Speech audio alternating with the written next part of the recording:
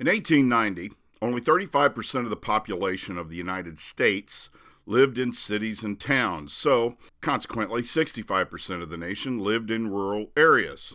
Now, to give you a comparison, according to the 2010 census, 80.7% of all Americans live in urbanized areas, while less than 20% of the population today is considered rural. Before 1896, only those who lived in the cities and towns were eligible for free postal delivery to their home address. Those who lived in rural areas had to either go to the nearest post office to pick up their mail or hire a private carrier to bring the mail to their homes. But in the 1880s, John Wanamaker, the department store magnate from Philadelphia, he wanted to see free postal delivery extended to all Americans, regardless of where they lived.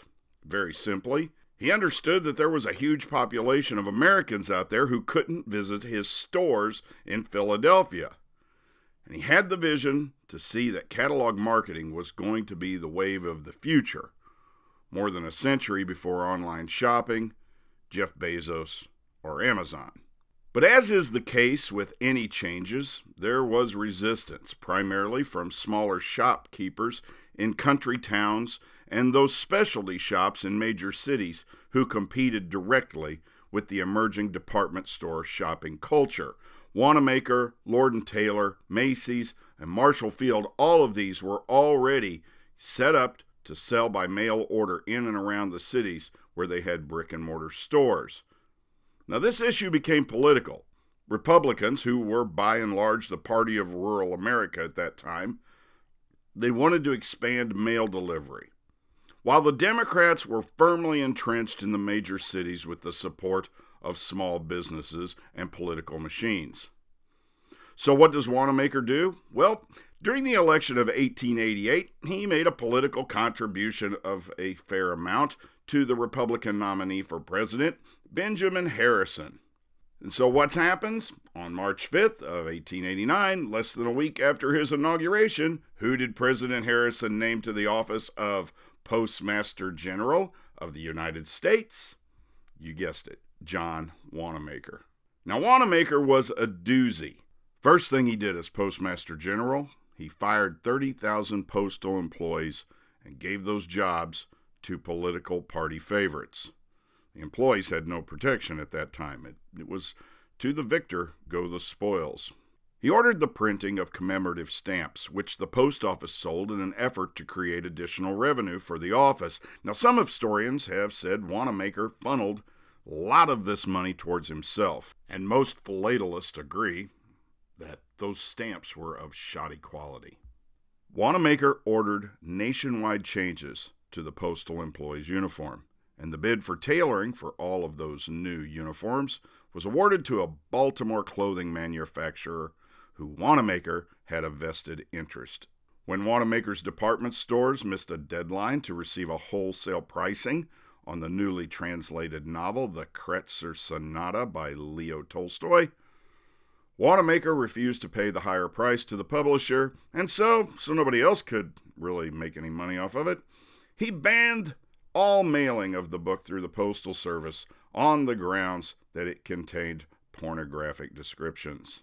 So he was a pretty slimy character. Not as slimy as some I could talk about today, but still slimy. And he was a buffoon as well.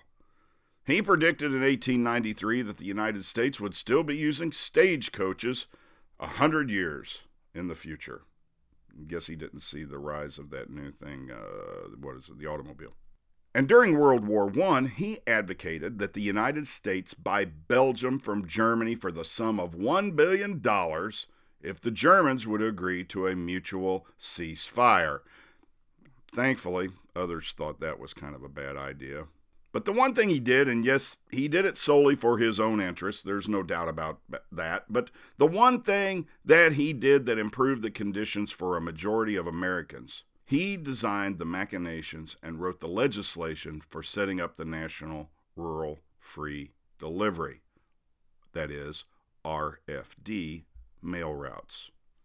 In the election of 1892, Harrison was defeated by his former opponent, Grover Cleveland, And guess who never got to see his legislation become law, as he was fired from the post of Postmaster General, Mr. John Wanamaker.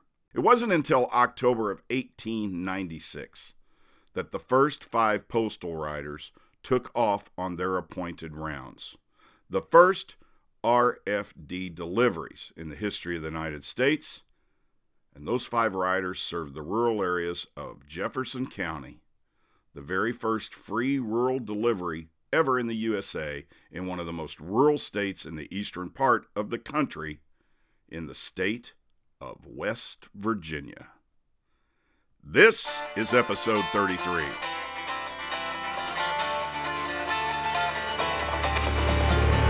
Welcome to the Brews Traveler, exploring the craft beer scene across North America, one craft brewery at a time. And now here's your host, the man who gets more MPP, that's miles per pint, than anybody, Alan Tatman. Thank you, Jessica. Hello, everybody. Welcome to the Brews Traveler. Thank you for finding us out here in the podcasting universe. I am Alan Tatman, and I'll be your host for the next 50 minutes or so.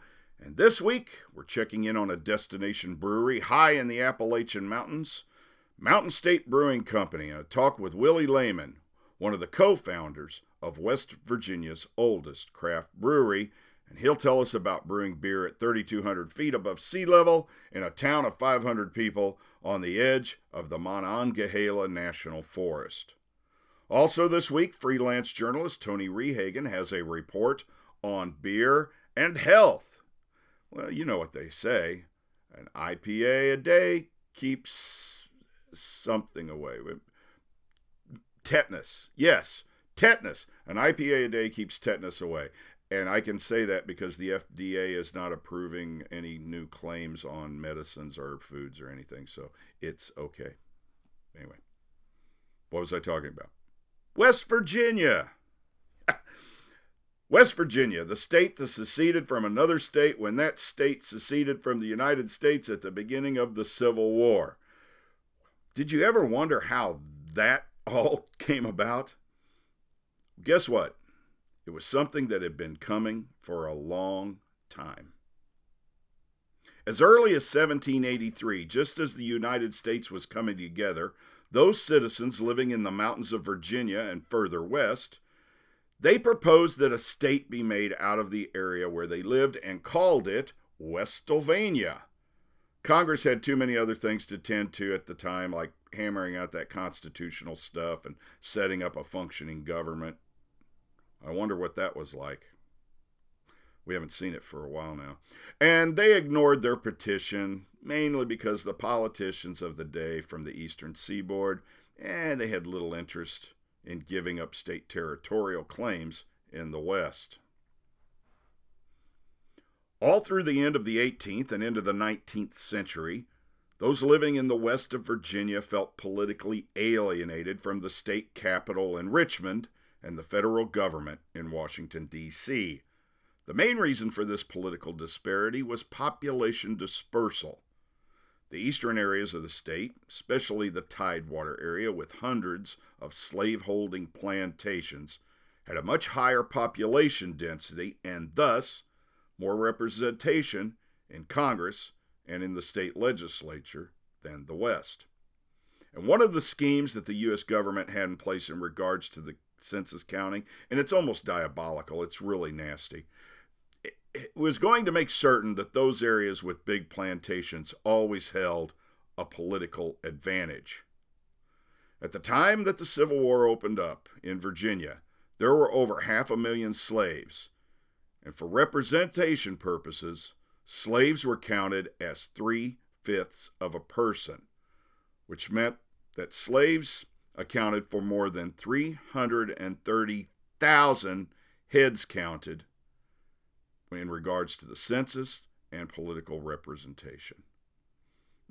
In the meantime, the population of the west of Virginia was only about 10,000. Meanwhile, in western Virginia, the population was only a few tens of thousands. In West Virginia, farms were small. The owner and his family would have worked the farm. Some would have had a few slaves, but the vast majority did not. Farmers in Western Virginia felt as if public funds were not being used to address their needs, mainly access to market roads and railroads to move their produce to the buying public.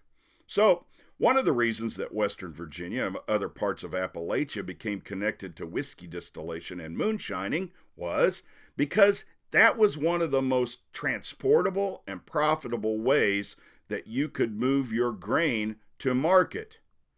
It was even more profitable if you could avoid paying excise taxes on the whiskey, and I've got a story over on history about that. It's quite. So when the Civil War broke out in April of 1861, Virginia called for a convention and presented a petition of secession to the people of the state. The delegates from the western counties walked out of the convention, and those citizens in the western part of the state held 2 pro-union conventions in May and June of 1861.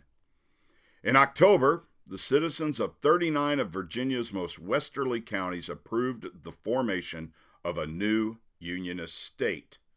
A constitutional convention was called in Wheeling over the winter of 1861 and 62, and eventually 50 counties were selected to be part of this new pro-union state.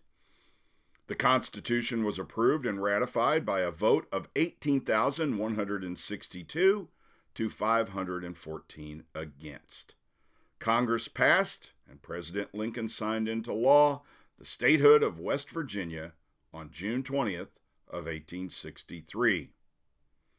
Now, the United States Constitution states that when a new state is created from an existing state, the existing state must give its approval for the new state to be made. But not with West Virginia. This is the only state in the history of the United States to which that law did not apply. So, back in December, I made my first foray into West Virginia when I wasn't just driving on I-70. I came out of Washington, D.C. I got off Interstate 66 in the Blue Ridge Mountains, onto National Highway 48, the scenic drive through some of the most beautiful mountains I've ever driven through, like the Ozarks on steroids, almost heaven, West Virginia. Sat down with Willie Lehman of Mountain State Brewing Company, and here it is, your interview of the week. Almost heaven, West Virginia, and it is beautiful, folks. We are in Thomas, West Virginia, on top of a mountain inside a brewery, and there's a crackling hardwood fire in the fireplace, and I've got a bunch of beer in front of me, and I've got to drive down to Morgantown yet tonight. And Willie Lehman, Yes. the owner, co-owner, and founder of Mountain State Brewing. How are you, Willie? Doing fine. How are you? I'm great. I'm really good now. I don't know if I'll get all that down before I have to go, but We can share. okay.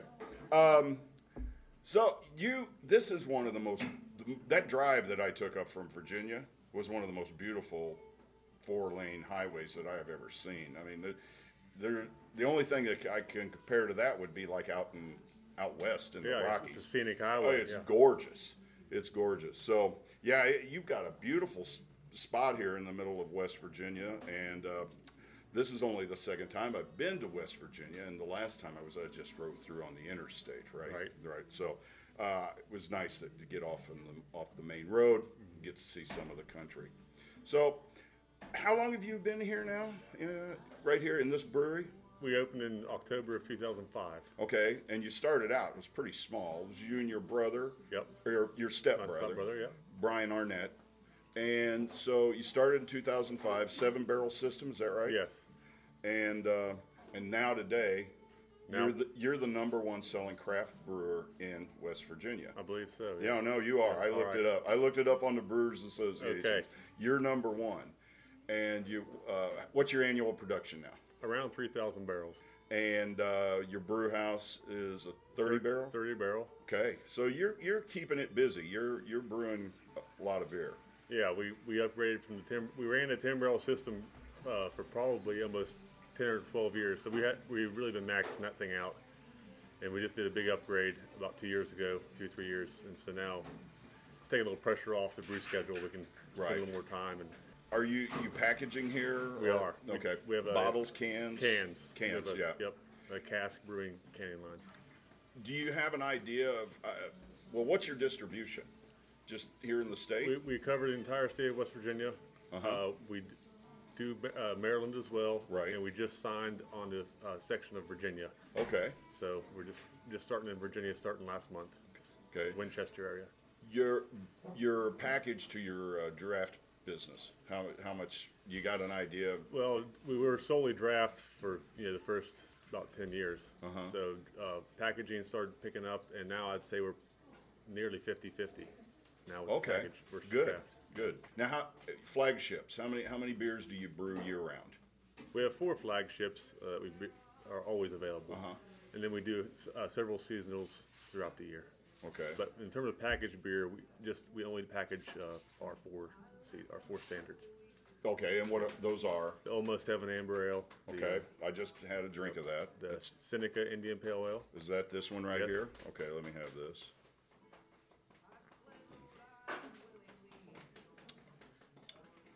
Now that's good. What's the ABV on this? It's about 5.5%. Okay. Most of our beers run in that range. That's a They're all fairly set. All of our beers are pretty much a session beer in terms of alcohol level. Is that something that the state? No. No. The state did raise the alcohol limit a couple years back. I think it's like 12% now. But we've just always found that, that 5-6% range is what we. It's what sell. people want. like to drink. They take Right. them home. They drink them with dinner. Right. And so you've got your IPA, your Amber Ale. What else? We do an American blonde called the Cold Trail Ale. Cold Trail. Where'd that name come from? It's based on a hunting term. When you're out tracking, you pick up a trail. It's either a fresh, hot trail, or a cold trail. Right. So we sort of use that idea. There you go. And your stout? Is that It's our Miner's Daughter Oatmeal Stout. Oh, okay. Here, we're going to have a drink of that right now.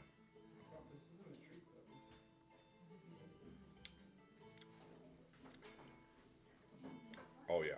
It's a little bit more of a dry Irish stout, not real heavy. I've already found my favorite. Yeah, that's what I've been drinking this time of year. Yeah, that's really nice. That's Ferris, really... can I get an oatmeal stout if you don't mind? What? Now, this is Ferris, your barman. Chris Ferris, yep. And we've got some visitors. We do. Hi guys, you're going to be on my podcast, so. All right. They're playing with the puzzles there. Folks, to give you a kind of a visual description of this place, you feel like you are kind of in an old hand-framed barn. Right. And we've got this stone fireplace. What kind is that, limestone? That's local sandstone. Sandstone. Got a sandstone handcrafted fireplace that Willie built it himself, and you built the brewery. Yeah, Brian and I pretty much built the whole thing. I mean, we had a carpenter crew come in and do all the frame up for us, help us out. When it came to the interior work, we did all that ourselves, including some wiring and plumbing, which we've had to replace. We didn't know what we were doing first time. On the job training. Right. Yeah. So, how did you get involved in craft beer? What trail brought you to this place? Well, Brian and I both, I grew up in Helvetia, a really small town in Randolph County, and Brian grew up in Elkins, which is about 30 miles away. But we both grew up around homemade wine was big, home brews, and the occasional moonshine, that stuff that came through.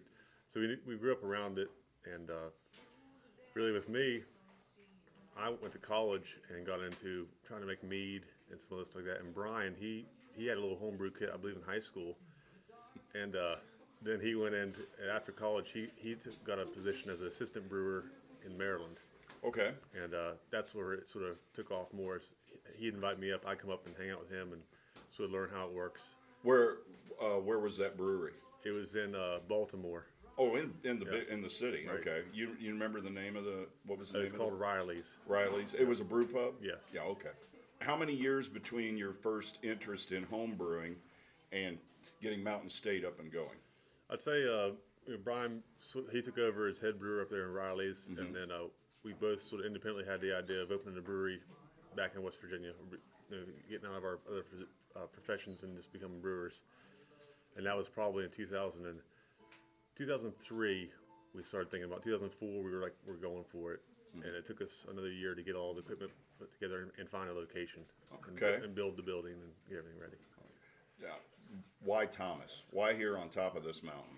Well, we looked at several places. We wanted something that had a little bit of traffic from out, a bit of a tourist area. Right. But we both loved outdoor recreation, so we wanted something that we could do while we were hunt brewing. and We got fish. hunt and fish, Right. Biking, whatever. And so Thomas just sort of fit the bill for both things. We both had come up here when we were younger to go skiing Okay. and fishing. And the town was sort of up and coming at that point. There was some live music scene going on, which is important to us. We wanted to meet new people that would be passing through the area, and it helps out for for the business as well to have new people coming through. So what's the elevation here? We're around 3,200 feet. And that's for the Appalachians. That's high. Pretty up, yeah. I drove from coastal Delaware up here, and I left like 48 degrees, and now up here it's 20, 21, Right. and there's snow everywhere. Yeah, and blowing everywhere. And that's beautiful, though. It's beautiful. So you didn't have any family roots here in Thomas. This was just a place that you and Brian thought would be a good fit. Right. We'd come up and visited as kids, and I think Brian may have come and gone snow hare hunting, but a lot of it was just we knew of it, and it was a little bit more of a younger scene than it was back home. You basically were just running this was a brew pub for a long time. Yeah, we opened it up, and our whole business evolved around this pub. Okay. And when did you start stretching your legs and getting beer out to other places? Well, within the first year, but we knew we were going to we knew we wanted to be a distributing brewery. So we started by taking growlers or just jugs of beer to restaurants around town. Okay. And not just in Thomas, Elkins, where we grew up, the Snowshoe Mountain, the ski resort area. Nice. Canaan Valley. We would go in there and we'd meet the managers or the owners and just have them try the beer and try to get on draft at those locations. And that was within the first year. We got a few locations picked us up in the first year. So now you have a couple of other locations Yes. that have the name Mountain State Brewing. Yes. How'd that come around? Well, that was stepbrother Brian. He got married, and he and his wife decided they wanted to try to do something more on the restaurant side of things. Mm-hmm. And so they ended up opening a place up in Deep Creek, Maryland. Okay. And they put a lot of work into that, developed a menu, and it's doing well. That's where the whole brick with the wood-fired pizza started Right. up there. And after that, did well. Decided to do another one in Morgantown, and we just opened a third one in Bridgeport. So you have three. Yes. Where's Bridgeport? I'm not Bridgeport familiar with is the geography. south of Morgantown, about maybe 30 miles, 40 miles south. What was your background in college? You said you went to college. So I went to college for archaeology and anthropology. I've always liked the history and digging up old things. History major, Yeah. English minor, grad school history with an emphasis in American colonial frontier. All right. Yeah. You try to get a job with that. All right. That's why Start making beer. Yeah. Tell me, you decided on Thomasville. What's really unique about this and all of the rest of West Virginia?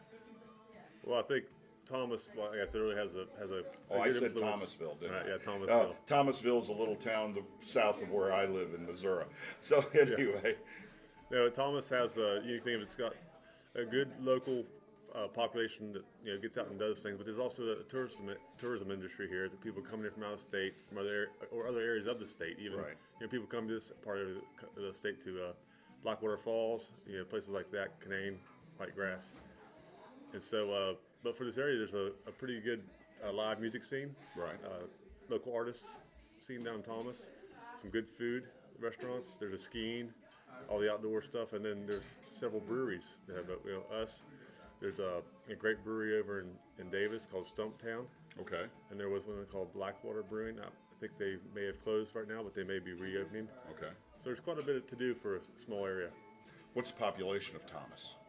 Ballpark. I would say around 600. Does that include dogs and cats? Right. Yeah. Okay. Not the dogs, probably the cats. You've been in this business now for 13 years. Is there something about it that really surprised you? I think that when Brian and I opened this, we sort of knew it was sort of on the upward track of. I'm sort of surprised that in West Virginia, it's taken quite a while for it to really catch on. And we've been here for 13 years, and it took 5 or 6 years for us to even be able to get our beers consistently put on in restaurants. People are like, well, we're not sure if that'll sell around here. We don't know if it's going to take off.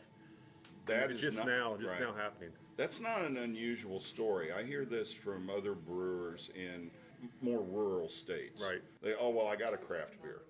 Tick the box. Yeah. So you ran into that a lot. We ran into it. I mean, Thomas, like I said, with the tourism people coming through, you have people with a little bit different tastes. They're used to seeing craft beer everywhere. Right. So they'll ask for it, and so a lot of the local restaurants immediately would start putting it on. And it's just now starting to, a lot of our beers are session beers, and the recipes are developed that way to invite people that aren't used to drinking micro beer. Right. They don't want a 9% beer, a real heavy beer. No, they're used to drinking a 4.5%, 5% beer. And That's they what want they're something used with to. different flavor, which we provide. And, Right. We will throw in some seasonals that are higher alcohol, a bigger grist bill, but most of our beers are based on the session. You've got to sell to the market, and that's what your market wants. We've seen that. We've seen that trend of going from the IPA to the even super hop, the extreme levels of like high alcohol, high hops. And I don't think that's going to last. I mean, there'll always be a market for that, but as a production brewery, we're not going to go down that road. We're going to continue to make the general, easy drinking, delicious beer that people want to drink all the time. Willie, what do you see will be the challenges in the craft brewing industry? Not only the industry, but also for Mountain State coming down the road. Well, I know some of the challenges we've dealt with are just hop scarce supply. People get the grains. Getting all your raw materials, I think, is one of the big problems. And there's so many little startups and people going in and out of business. So you end up getting the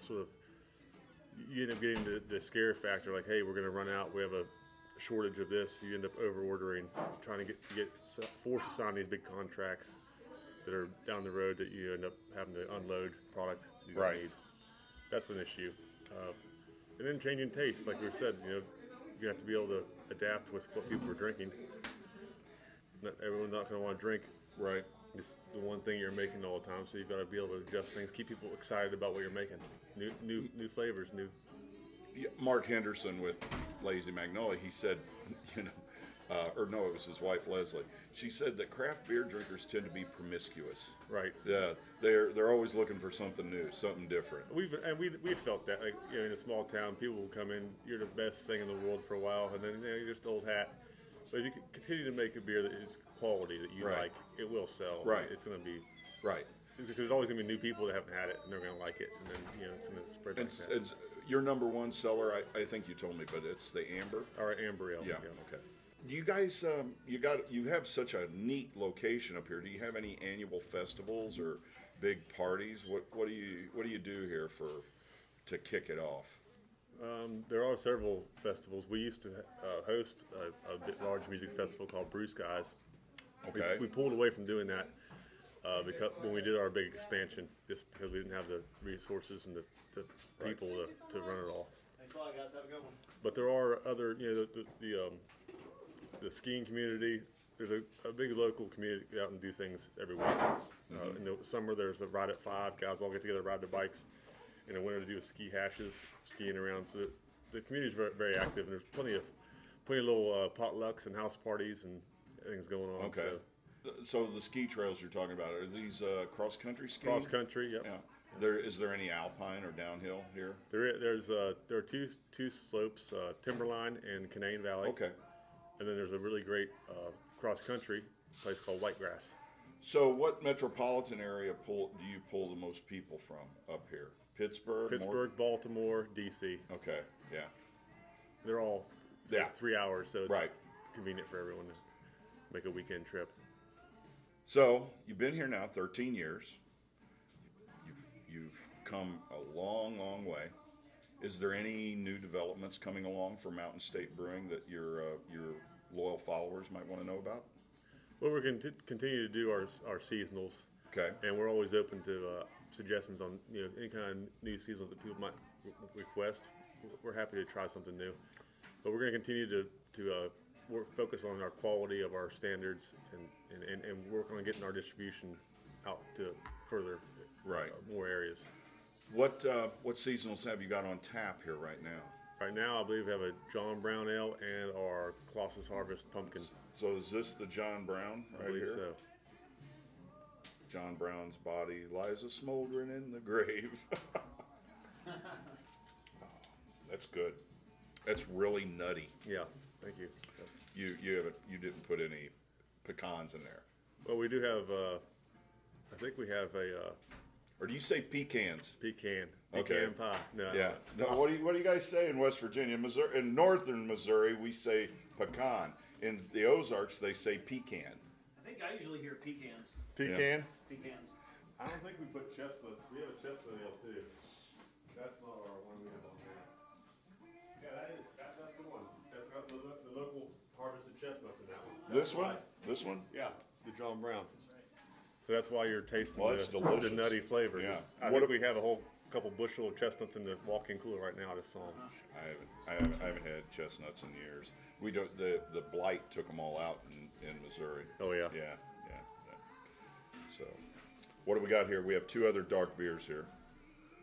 Well, we have our oatmeal stout on nitrogen, That would probably be that one. and then the other one is the pumpkin.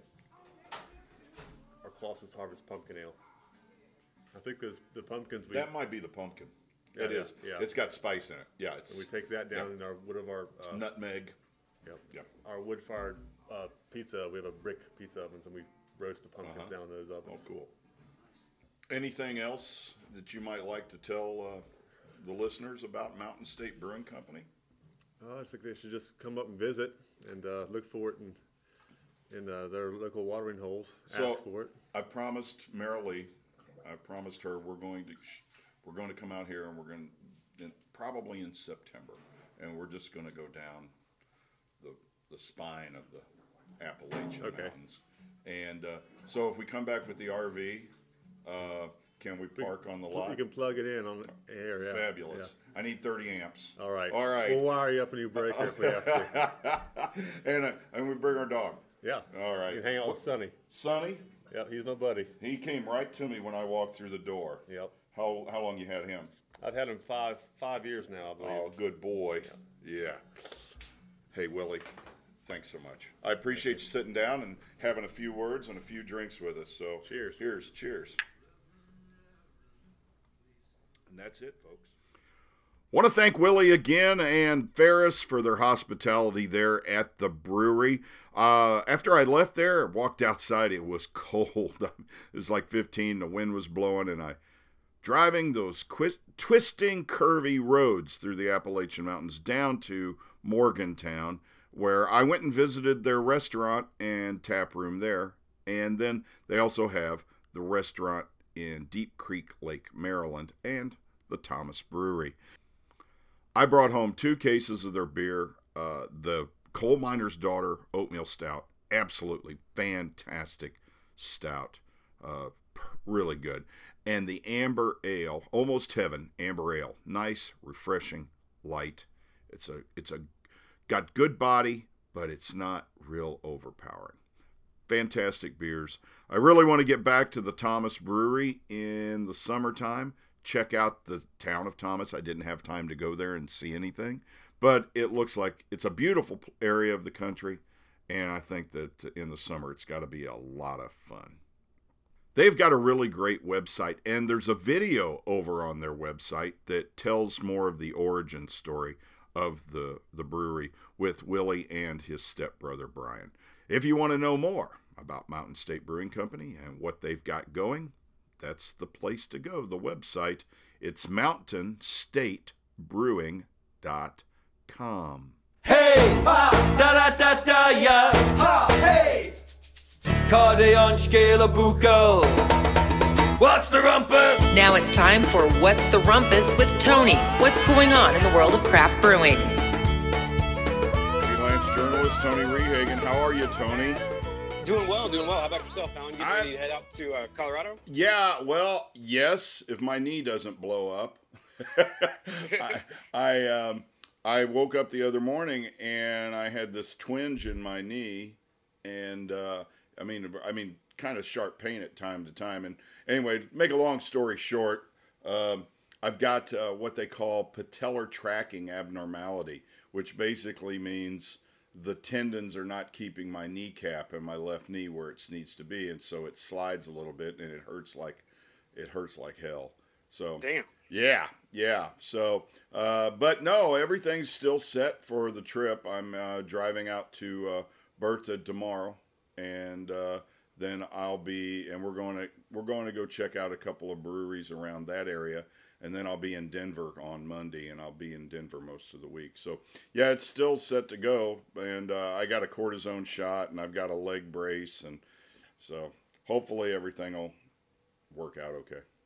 So, sounds good. Well, safe travels to you. well, thanks, man. And you yourself, what do you got any travels coming up? February is going to be pretty busy, but right now I'm heading to Indy next week just to visit some friends and do a little bit of work. But yeah, other than that, not a whole lot until February when I head to San Jose, and I'm heading to Tampa for a couple days. Nice. Well, So from one end to the other. that's right, heading the other way. Yeah, Yeah. I think I mentioned last week that I'm like I was trying to have a dry January, and I hate that, but like after the holidays and after I gave up those kind of thoughts a long time ago. Anyway, go on. Yeah. No, yeah. I mean, part of it was like give my liver a break between the holidays, and my birthday is in February, so I know I'm going to be doing a lot of drinking there because it's the big 4-0. But it's also because like it has a direct impact on the pounds. Like everybody wants to like lose weight after the new year, and I'm not different than that because you indulge so much. You know, I have a real healthy diet. I have whole grains and like the green vegetables, low sugar, low fat, high fiber. I run like 3 miles every day, but beer is the exception. So I know that this muffin top that's coming up top of my pants it's beer. Like I guarantee it. And so I'm trying to get a little head start on that before I start binging. But you see, and that kind of leads me to the topic I have today, which is kind of like beer and health and how it deals with your health. Because like every so often you'll see those stories, some credible source, some dubious sources, or some just crazy stupid sources that will like extol the health benefits of beer.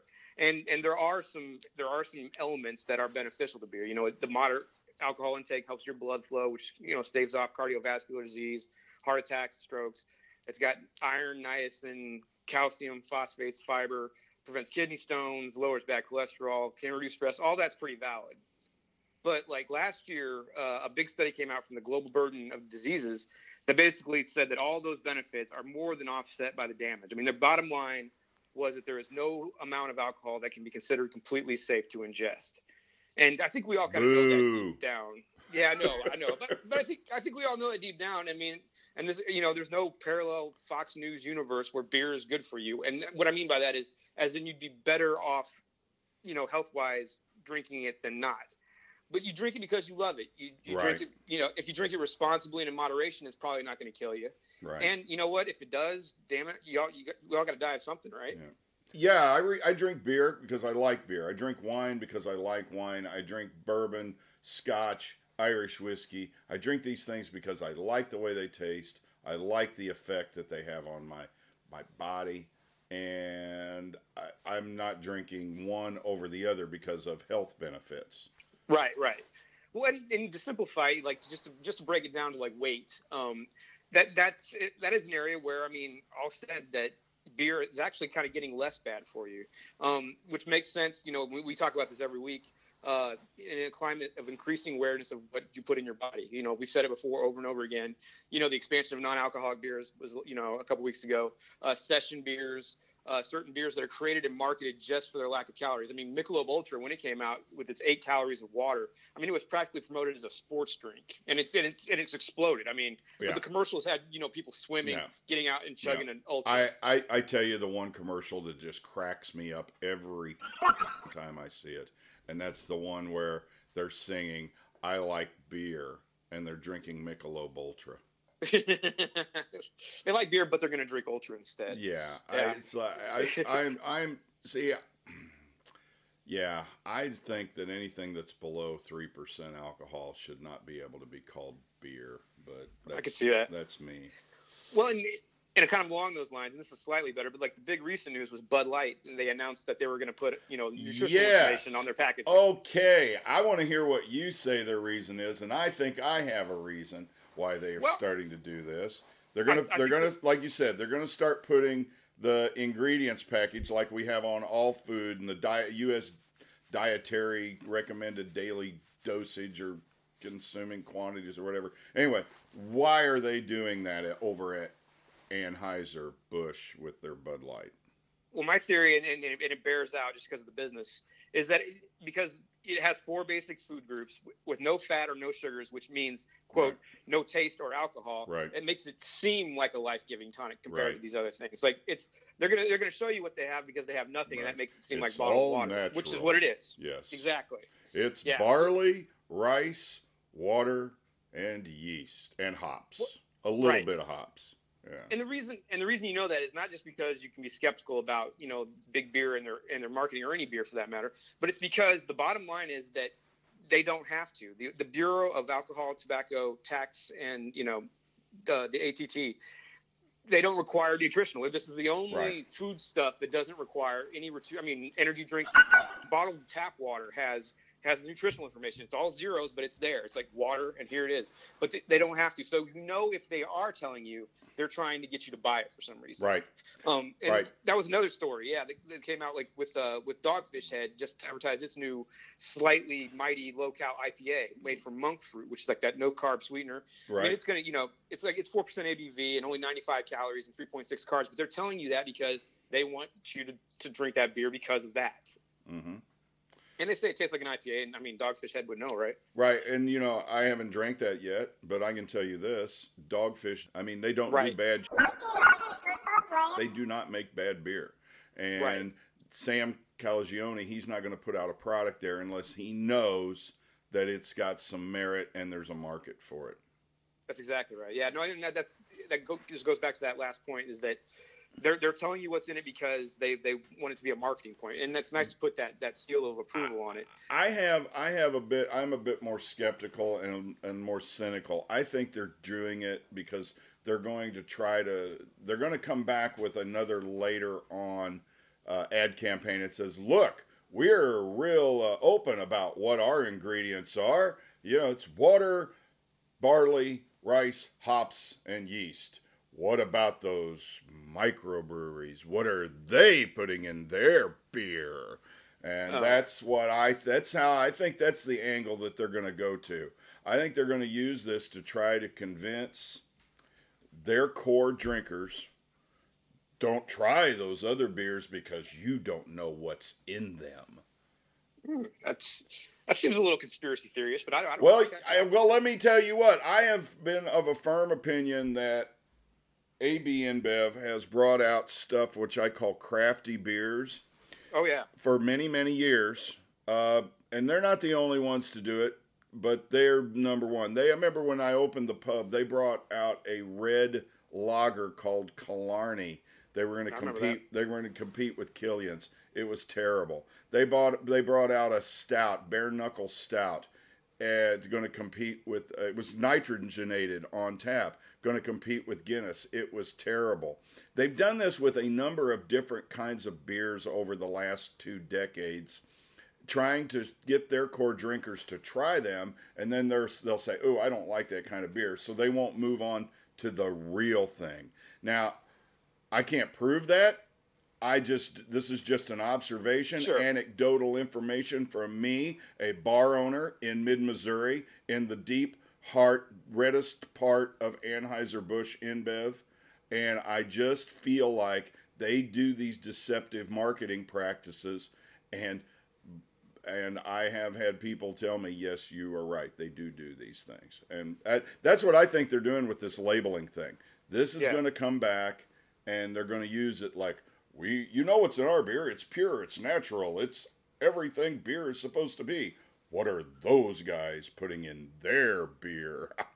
Well, and I can see that playing, like you said, in central Missouri. But I think, when you're heading out to Colorado, you're going to see this too. I mean, and you have seen this from your travels, like especially in New Mexico. I mean, other places, and in Missouri too. Let's face it, increasingly more places in Missouri. Right. People give it shit where their food comes from, like Right.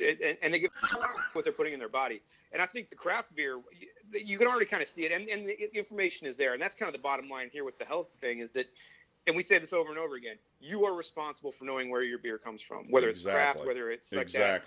And you can find some of this stuff, and I think it will behoove the craft beer industry to tell you what's in it, because I think most of these guys don't, they're not putting formaldehyde in their beer. No.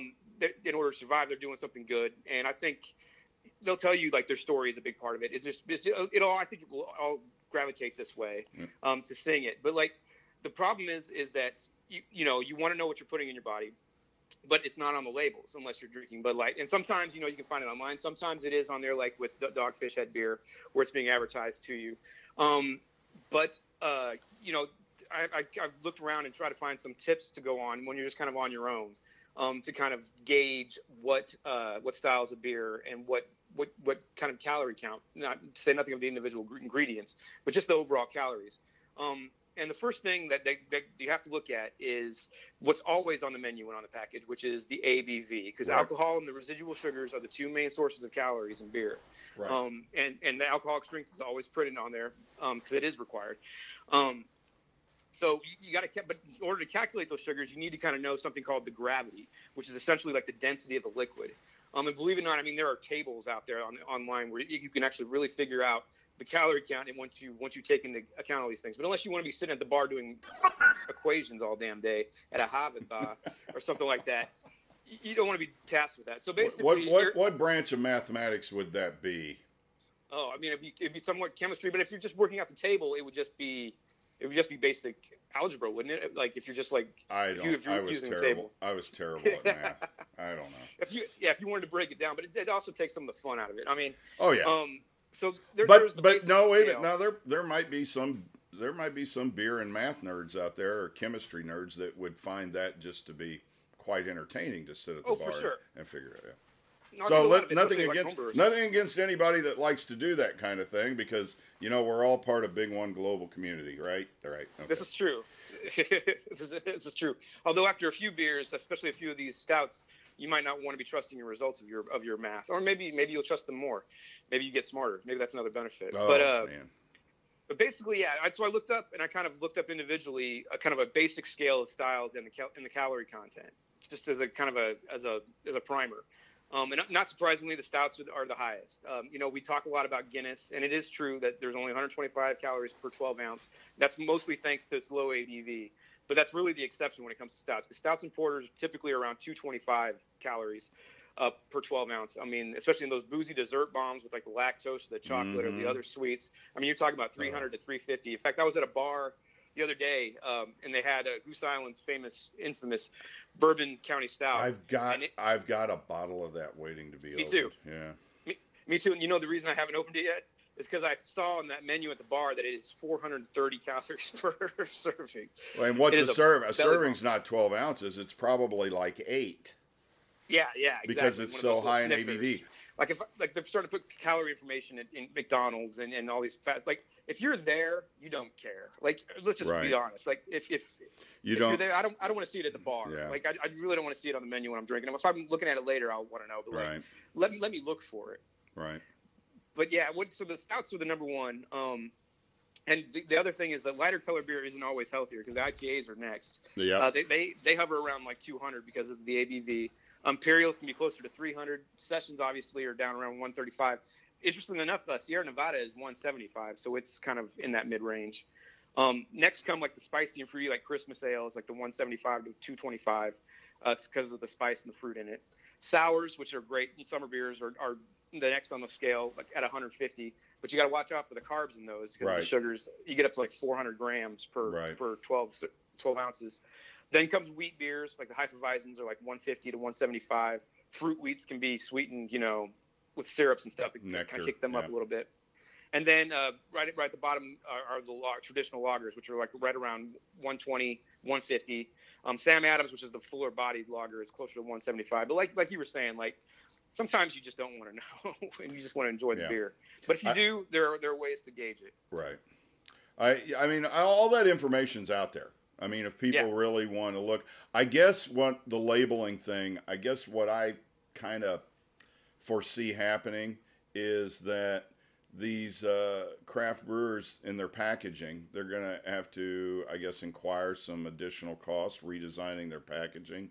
If, if they feel the pressure that, okay, this is what the consumer wants. They want to know exactly what's in every can of beer that we make. And, I just think on Bud Light's part, this is probably more nefarious than it appears. It's a funny little commercial right now. I have a feeling they're going to turn this around against craft brewing at some point in time. That's just an educated observation from being in this business for almost 20 years. Well, longer than that because I had another stint before. But yeah, it's just, I just see that as being something that's going to happen. But if you want to be an educated consumer and you want to know what you're putting into your body, that stuff is all available from all the craft brewers. That's right. Absolutely. Yeah, and that we hit on that all the time. Like, if you want to know, you gotta find it. And that's one of the things about the craft brewers that is commendable, is the fact that they've never tried to hide what they're doing. We're making beer. This is how we make our beer. This is what we use to make our beer. I mean, how many times have we on this program, on this podcast, have we heard brewers say, I met another brewer at a conference and he just handed me his recipe book. Yep. There's no sinister, underwhelming dealings. I mean, there might be a couple of guys out there that are just jerks, but most of the people in this community, it's like, okay, we're all in this together, and here's how we're going to do it. Mm-hmm. So absolutely, and I think most of them are also proud of their process, and I think that will open them up into like you said, the information's out there if you want it. Right. I don't know if they needed to put it on their packaging or whatnot, because there's always a lot of things going on in package anyway. Right.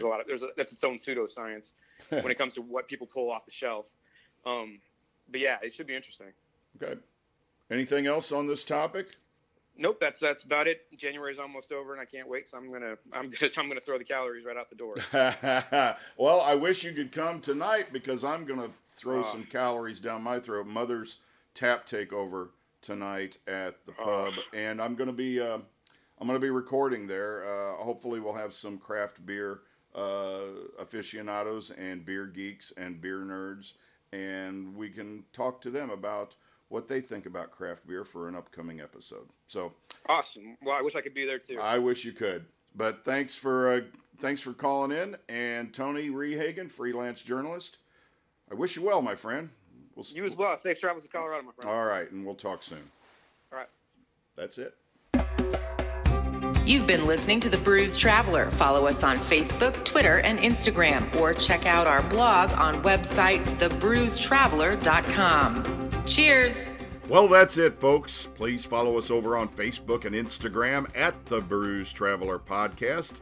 Send me a message. Tell me what you think of the show. If you've got any questions, suggestions, ideas, or if you'd rather, send me an email. Cheers at thebrewstraveler.com. Please go over to iTunes, give us a 5-star rating and a glowing review. If you haven't done it already, please do that. It would mean so much. The soundtrack for The Brews Traveler is so graciously provided by our friends Gaelic Storm. You can check out what's coming up for them in 2019. Head on over to their website, GaelicStorm.com. Marketing consultation provided by Mission Digital Marketing. Now, if my knee doesn't fall apart in the next day or two, I am heading to Colorado on Friday. I'll be there Friday morning, and I'm planning on being a couple of places. If you want to know where I'm at, all you've got to do is check out the Facebook page. Friday, Saturday, Sunday, Monday, Tuesday, Wednesday of next week. And I'll let you know what breweries I'm going to be checking out in the greater Denver, Boulder, Fort Collins metro area. So that's it. If I don't see you at a pub or a tap room in Colorado next week, I'll see you right back here on the podcast. Drink locally, think globally, take care of each other, take care of the earth. It's everything we've got. And Marilee, as always, honey, I love you. You are the measure of my dreams. Thanks again, everyone, for listening, and so long for just a while.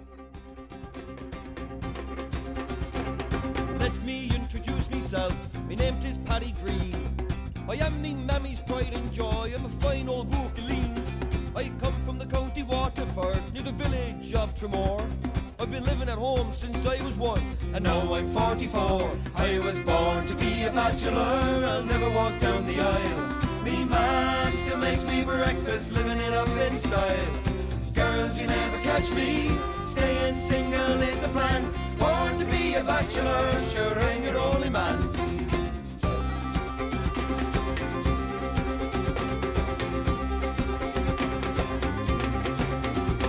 Well, it's into town on the Saturday night, me and the boys go on a spree. You can come down to the disco and have a drink with me, with the ladies on the dance floor. I'm a wild and crazy guy, with me white socks and me black suede shoes and me thin red leather tie. I was born to be a bachelor, I'll never walk down the aisle. Me man still makes me breakfast, living it up in style. Girls, you never catch me, staying single is the plan. Born to be a bachelor, sure I'm your only man.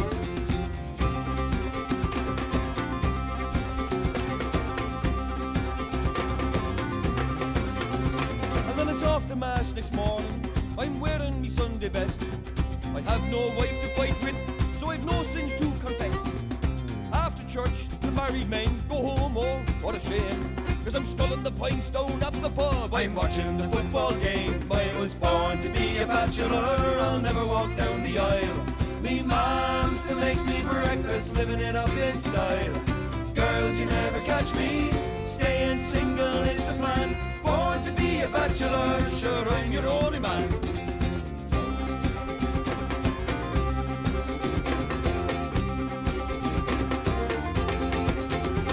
I'm a rambling ranter, I'm a rolling stone, I'm a gallivanter, so leave me alone. If you wanna get married, you'll get no joy, cause I was born and bred to be a bachelor. Bye.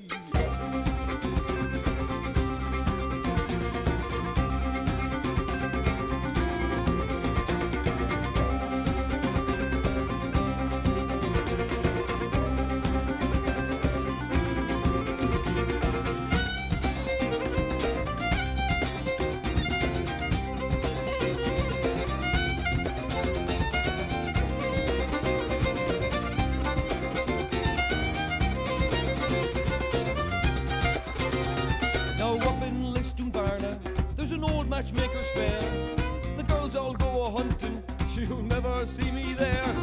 I have a Russian sweetheart, a fine old thing is she. She's out in Vladivostok, and that's close enough for me. I was born to be a bachelor, I'll never walk down the aisle. Me man still makes me breakfast, living it up in style. Girls, you never catch me, staying single is the plan. Born to be a bachelor, sure I'm your only man. Born to be a bachelor, sure I'm your only man. Huh?